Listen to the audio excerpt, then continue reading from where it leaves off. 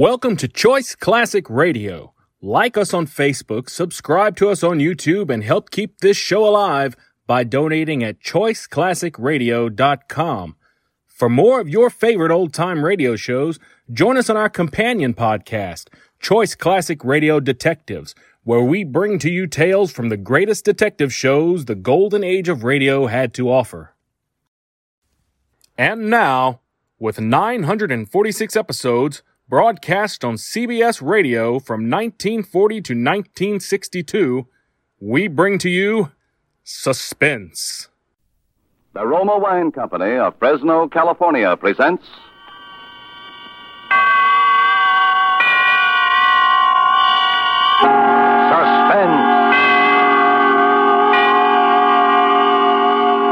Tonight, Roma Wines bring you the suspenseful play called My Own Murderer, starring Mr. Herbert Marshall.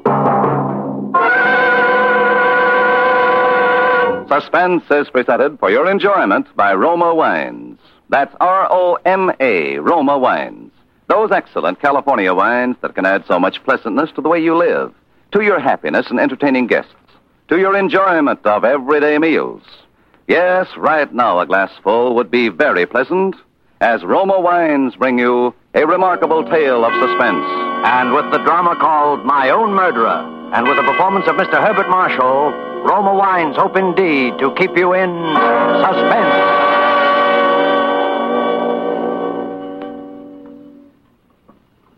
I was never really much attracted by Alan Rennick, even before he murdered Baines. It had been a raw March day, and I returned home at about 11:30 in the evening to find Alan Rennick waiting on my doorstep. Hello, Dick. Alan, what on earth are you doing here? It's a long story, old boy. Aren't you going to ask me? And or is it your habit to keep people waiting on your threshold? Well, give me a chance. After you. I say, this is cozy. Just about right for a bachelor who never entertains. I dare say it wouldn't do for you at all. I wouldn't be too sure of that. Just one bedroom? There's a spare, but I've never used it. Not very hospitable, are you, old trout? I never had any occasion to be. Well, you have now. What's in your mind, Alan? I'm coming to that. You remember Baines, my butler and valet? Vaguely. Well, Baines turned out a bad penny. Tried to blackmail me, as a matter of fact. Blackmail? Yes, he got hold of some letters written to me by a lady. A married lady? You guessed it. Since you're my legal advisor, you may as well know the whole story. They were from Anita Kilner. So you bolted, warned her, and put the police on him. The police? Oh, no, I couldn't afford to do that. One couldn't very well produce Anita's letters. Then you paid Baines the blackmail he wanted, huh? Certainly not. Then what? I'm afraid I lost my temper. Good Lord, you don't mean to say there was violence. Of course there was. You don't think I could let a reptile like that go on living? Let me get this straight. Are you trying to tell me that you... I beat his brains out with a poker. You murdered him? Well, I suppose that's what the police would call it. Happened this afternoon, around 3 o'clock, I think. If I'd only known sooner. Probably too late now to fix up an alibi for you. You'll think up something, won't you, Dick? You always do when I'm in a jam. And in the meantime, I can hide out here, can't I? What possible good will that do? They'll track you down here sooner or later, and then we'll both be in the soup. No, Alan, no, you better give yourself up. Then I'll see what can be done about getting you off. Perhaps we could muss you up a bit and plead self-defense. Huh. Is that the best your devious legal mind can dream up? At the moment, yes. I'm a little tired. Well, I'm not going to cooperate. I'm going to stay right here till you figure out a way to get me clear of this. Alan, be reasonable. For your own good. Give yourself up. Is it my own good you're thinking of? Or is it because you're afraid you'll be caught harboring a criminal and lose your filthy law practice? That settles it. What are you doing? Telephoning the police. Put that phone down. It's best this way, believe me, Alan. I've already committed one murder this evening. I've nothing to lose by committing another. Sorry, wrong number. You're really afraid of me, aren't you? Now, perhaps. Tomorrow I could turn you in with no risk whatsoever. But I don't think I will. There's a good fellow. I'll let you stay here, Alan. I'll save your neck for you, too. Why this sudden change of heart? You've always thought me rather a worm, haven't you, Alan? Oh, I say, Dick, old boy. You were the dashing man about town with your escapades and your lordly extravagances and your women running after you. I was just a dull fellow trapped in a musty law office. Now your very life depends on me. I suppose that's why the situation appeals to me. It's an adventure, if you like. Well, I don't. I dare say not. It won't be pleasant for you cooped up in this little flat with no one but me to talk to. Well, after all, it's only temporary. You may not like some aspects of it, even for a little while. You'll have to do your own laundry, of course. I say. Checking laundries is a favorite police trick. And no lights must be turned on in the flat while I'm not at home. You mean I've got to sit here in the dark? You can go into the kitchen or the bathroom. There are no outside windows in those rooms. Oh, and talking of the kitchen, I think you ought to have your meals there. Even when I'm in. You'll serve me in the dining room. Look here, do you think I'm your servant or what? As a matter of fact, it's only fair you should be. Since I can't hire any help so long as you're here. Well, wouldn't it be simpler and more matey if we both dined in the kitchen? I'm not used to dining in the kitchen. Neither am I. Then the sooner you practice, the better. The future's not going to be so simple for you as the past has been, Alan. But after all, you're very lucky to have a future at all. Eh? Well, Dick, whatever it is, one thing is certain. I'll have you to thank for it. But I warn you, Dick. If I do hang, it won't be only for Bain's murder, but for yours as well.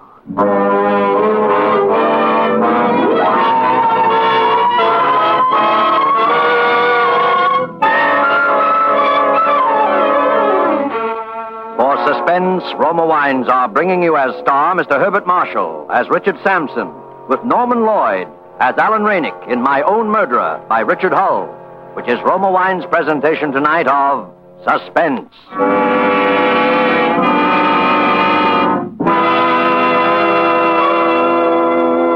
Between the acts of Suspense, this is Truman Bradley for Roma Wines. Mention the name Elsa Maxwell and you picture a famous hostess. Mention a meal featuring fish or fowl, and Elsa Maxwell pictures. But let's hear it in her own words. The thought of a piping hot fish or chicken dinner naturally calls up for me the picture of glasses of chilled Roma California Sauterne at each plate. Roma Sauterne is delicate, pale gold in color, delightful in bouquet, and even more important, exquisite in taste. However, you need not wait for a chicken or fish dinner to serve good Roma Sauterne. It goes perfectly with any food. The one important thing to remember is the name, Roma. Each glassful of golden Roma Sauterne reflects the heritage of all Roma wines.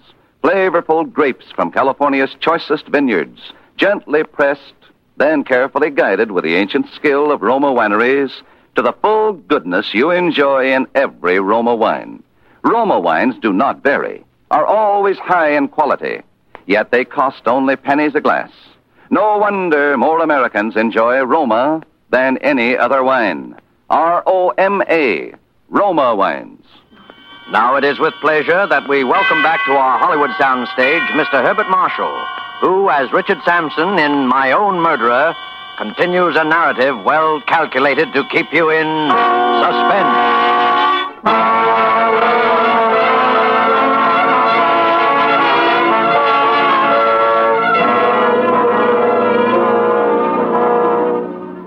Should Alan Rennick prove to be my own murderer, as well as Baines's, this document will serve as his death warrant.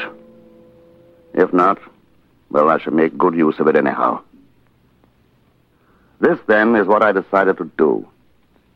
I was to keep Alan Rennick and hide him where he was, in my flat.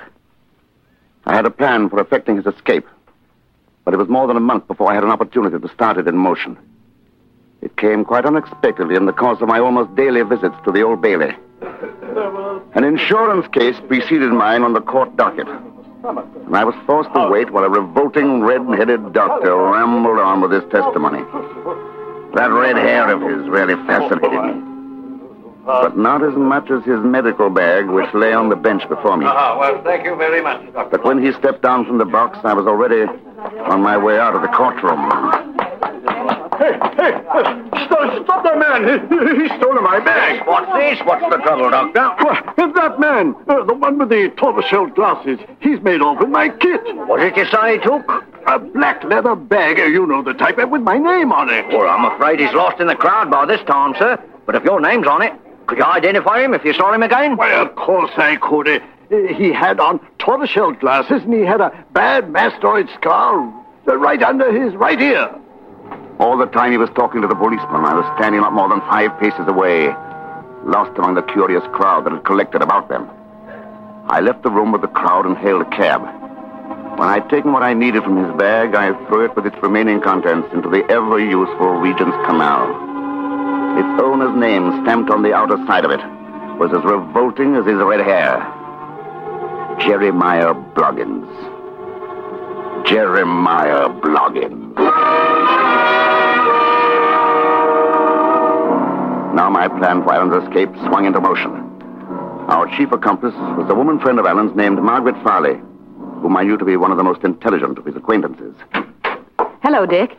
Where's Alan? It's all right, Alan. You can come out now. Well, it's high time. Hello, Margaret. Alan. Oh, Alan, my poor, poor darling. Long time no see. But you're still the prettiest girl in London. Look, I'm sorry to interrupt this touching little scene, but there's not too much time. Shall we discuss our plan? Well, yes, of course. Well, in essence, this is it. Alan's going to die. What do you mean by that? I say, isn't that rather extreme? Not literally, of course. The point is to arrange a bogus death of some sort, to get you declared legally dead, and then you'll assume another identity. Well, that has possibilities, but what about the body? Well, I'm afraid I'm forced back on the old expedient of the suicide note, the clothes left on the riverbank, and the body that's never recovered. Later on, you're declared legally dead. It's a very old plan. And rather unlikely to deceive the police for that reason. Don't you think, old boy? Oh, we'll admit later on, if necessary, that it was a put-up job. What's the good of that? Don't you see? If the police ask too many questions, Miss Farley here will admit being a party to a bogus suicide. But stick to her story that you really drowned by misadventure while trying to carry out your plan. I think it has possibilities, Alan. Where is this Hellespont that I'm supposed to swim? Well, I've been studying maps of the English coastline. We should choose the mouth of a river, where the tidal currents are strong enough to sweep a body out to sea. Not too broad a channel, so that it can be easily swum when the tide's at low ebb, and not too near a town or village, so there'll be no unwanted witnesses. So I grow a beard, swim the river, put on a different clothes, and become, Jeremiah Bloggins or somebody for the rest of my life. What? How did you happen to mention that name? Jeremiah Bloggins? Oh, why not? Good a name as any. Don't you think so, Margaret? I don't think this is quite the time for facetiousness, Alan. Well, all right. So I become Jeremiah Bloggins. That's better than hanging. But what will Jeremiah Bloggins do for money? Well, you could make out a will in favor of Margaret here, or... I suppose I can depend on you to make things stick legally. Well, I'm putting myself in a position where you could easily blackmail me if I didn't. He has a point there, Alan. Now, we'll need another confederate. Somebody to look after when you get to the other shore. We could leave a car there, of course, but the effect of the cold water... Well, I think it's safer to have somebody waiting for you. On the other side. Who will it be? That actress friend of Alan's, Anita Kilner. That woman? Oh, how can you suggest such a thing? Oh, come now, Margaret. It's true that Anita's a fool and rather a tiresome one. I don't know whether Dick told you, but her letters got me into this mess. Baines was trying to blackmail me for them, and that's why I killed him. Dick's right. I need someone, and I can trust Anita. Because of those letters, if for no other reason. Heavens, what a scheme. Everybody's in a position to blackmail everybody else. Yes, that had already occurred to me. That's exactly why this plan can't possibly fail.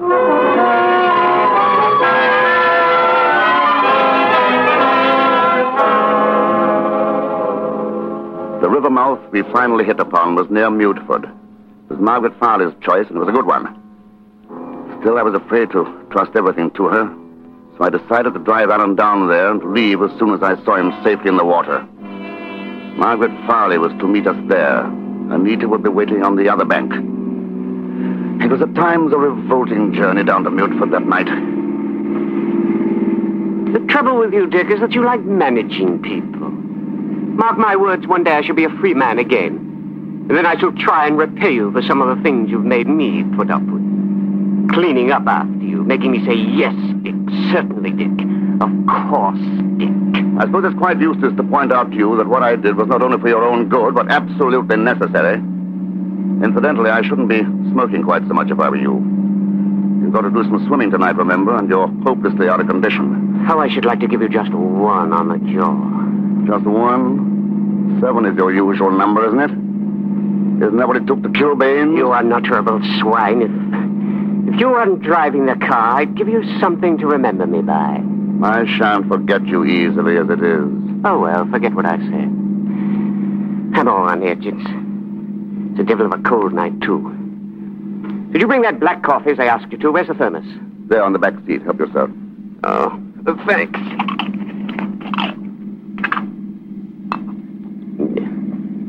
Yeah. Filthy coffee. I should have made it myself. Better save a little for just before you go into the water. Margaret's bound to have brought some, too. I'll just finish this off. Well, bad as it tastes, it's making me feel a lot better.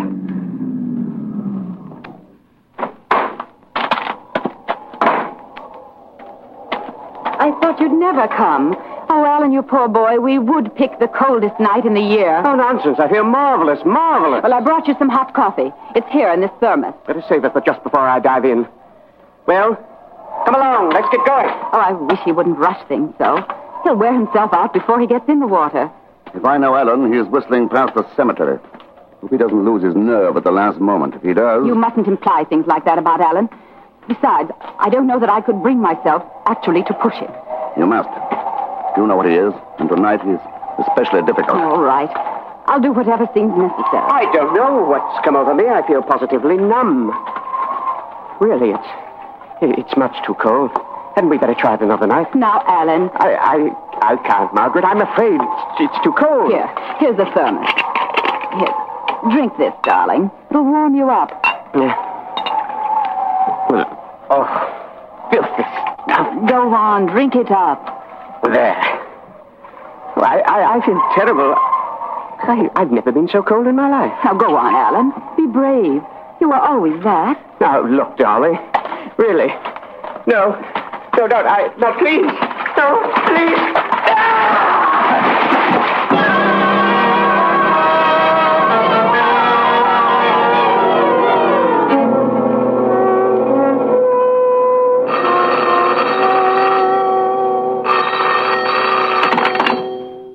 Mr. Sampson? Yes. It's Anita. Oh, yes? I'm calling from the inn near Mutford. I waited all night, but Alan never showed up. Are you sure you waited to the right spot? Of course I did.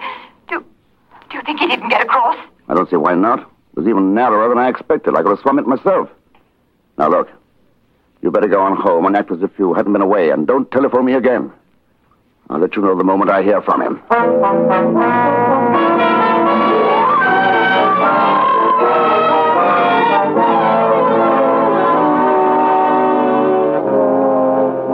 Followed day with no word from Alan. I had no alternative but to assume that he had drowned there in the estuary that night. The body had not been found, but then we had deliberately chosen a place where the tides could be alleged to have carried it out to sea. The uncertainty was a little distressing. I had not forgotten his threat to come back and even scores with me once he got free. And tonight came an unpleasant little scene to not help my frame of mind. It began with Anita.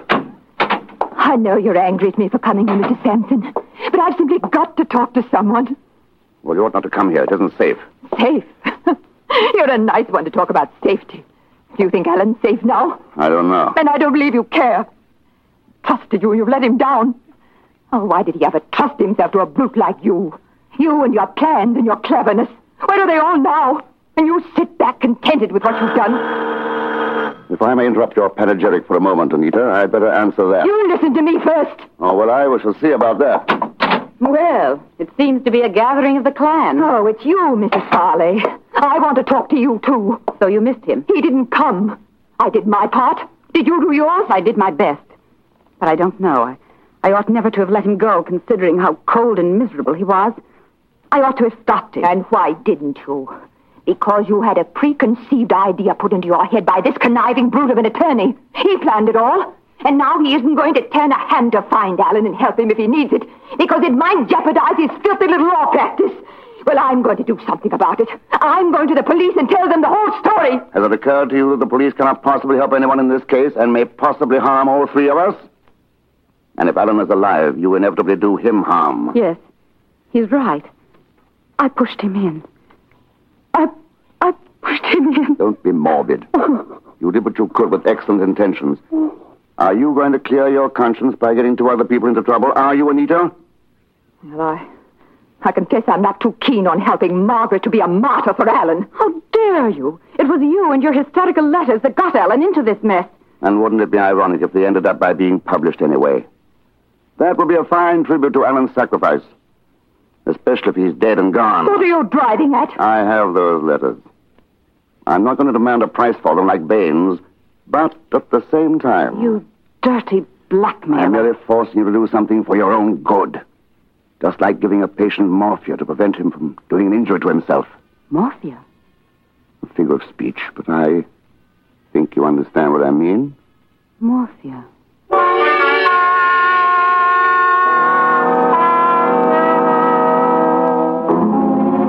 After the women had gone, I thought over the conversation, particularly that part of it in which Margaret Farley repeated the word morphia. I think she knows. But even if Alan's body is recovered and they find what he really died of, they can never make an accusation. They have to prove possession of the morphia. And no one in the world can do that. I meant to call Anita Kilner and sound her out. But I find that I don't even know her married name. Not that it matters, considering what went on with Alan behind her husband's back. In any case, I can depend on her letters to keep her mouth shut. On reading this over, I find that in my marshalling of the facts in this case, I have omitted one possibility. Far-fetched, it's true. But there is one person whom I should set about finding if I were acting for the Crown in this case. I refer to that abominable, truculent, red-headed doctor with a ridiculous name.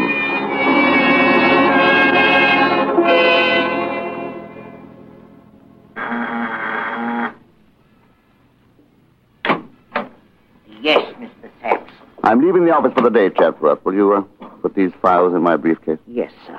And will you get out Rennick's file? His will goes into probate tomorrow, and I want to study it at home tonight. Yes, sir. Oh, by the way, that gentleman is still waiting in the outer office, sir. What gentleman? Oh, I must have forgotten to tell you. He came in with a lady just a moment ago. Dr. Bloggins. Bloggins? Jeremiah Bloggins. Peculiar name, isn't it? Beg pardon if he's a friend of yours, sir. No, not especially. Did you say I was in?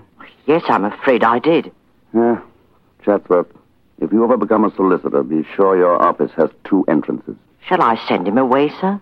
Jeremiah Bloggins. I dare say he'd be unpleasantly persistent. Better let him come in. Yes, sir. Will you be needing me, Mr. Sampson? Yes. You better sit down. I want you to take down a statement. Yes, sir. Will you come in, please? Thank you. Hello, Mr. Sampson. I want you to meet... Dr. Bloggins. Yes, we met before. Oh, what? Strange you should have been the one to bring this about, Anita. I always thought Margaret Farley the cleverer one. Or should I speak so frankly? Dr. Bloggins knows everything, Mr. Sampson. Yes, I know. But just for the record, are you ready to take down that statement, Chatsworth? Yes, Mr. Sampson. Very well. I murdered Alan Rennick. Just a moment, Mr. Please Sampson. don't interrupt. Yes, I murdered him. And why not? He was a killer. He forced himself on me and turned himself into my private property. He might indeed be called my own murderer. My motive? Well, perhaps one day the world will learn that the strongest compulsion to murder is hatred. I hated Alan Rennick. And I planned his murder brilliantly. I had counted on the sea holding Rennick long enough for the traces of morphia to have gone. I really cannot be responsible for the treachery of the elements. Only one man had the evidence to convict me, and the odds against his being found and brought face to face with me were so slight that I would risk it again. I'm not sorry that I killed him. Even now I am able to say that it has been a great adventure, requiring courage and daring beyond Rennick's wildest imagination. I have proved which of us was the better man. Do you have all that, Chatsworth? Yes, sir. Oh, add this note at the bottom.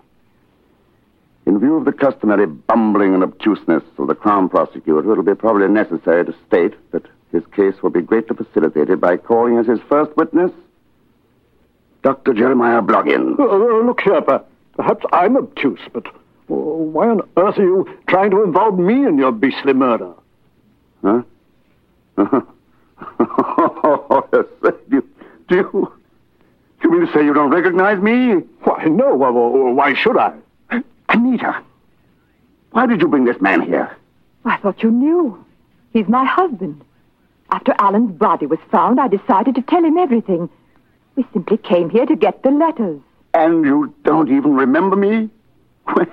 When your bag was stolen while you were testifying at the Old Bailey? So you're the blighter who did that. Good heavens. That's where you got the morphia. Out of my bag.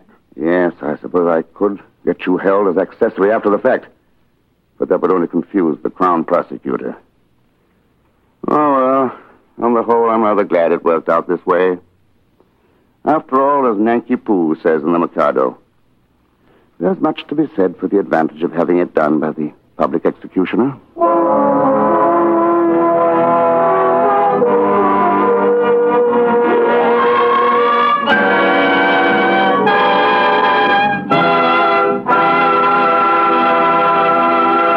And so closes My Own Murderer, in which Roma Wines have brought you as star Herbert Marshall with Norman Lloyd in tonight's study in Suspense. Suspense is produced, edited, and directed by William Spear. Before Mr. Marshall returns to the microphone, let me say a word for Roma Wines, the sponsor of Suspense. Few hostesses have entertained as extensively, as often, as the world-renowned hostess, Miss Elsa Maxwell. That's why her words are significant. Back in the horse and buggy days, wine serving was surrounded by all manner of do's and don'ts. Today, it's fashionable to serve delicious Roma wines whenever and however you choose. For example, delicious, versatile Roma California Tokay is a light, moderately sweet, flame-colored wine that goes well before or after meals, during cocktail hour, actually delightful at any time.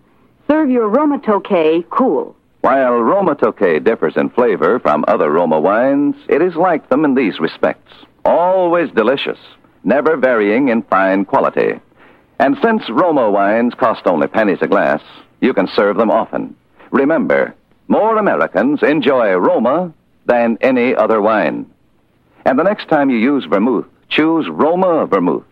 Zestful, full-flavored Roma vermouth is blended and developed with all the traditional winemaking skill of Roma wineries, is made and bottled in the heart of California's famous vineyards, yet surprisingly low-priced. Try Roma vermouth soon, won't you? This is Herbert Marshall. It's been a great pleasure, as always, to make an appearance on Suspense, a show which is such a very great favorite with all of us. Mr. Spear has just been telling me about next Thursday's broadcast, and it sounds like one of the very finest of the year. It's a perfectly wonderful story by W.F. Harvey, August Heat. And in it, as your star, will be Ronald Colman. Now, if you'll permit a most important word.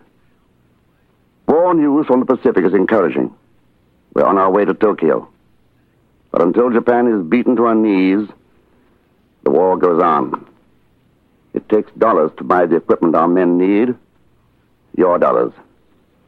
And by investing those dollars in war bonds now during the 7th War Loan Drive, you help your country and help yourself to greater post-war purchasing power. Get extra bonds, big ones, during the mighty 7th. Next Thursday, same time, Mr. Ronald Colman will be your star of Suspense. Presented by Roma Wines, R-O-M-A, made in California for enjoyment throughout the world.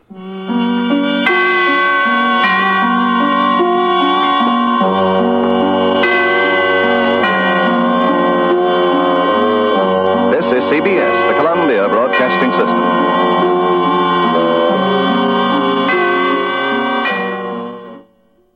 That concludes today's episode.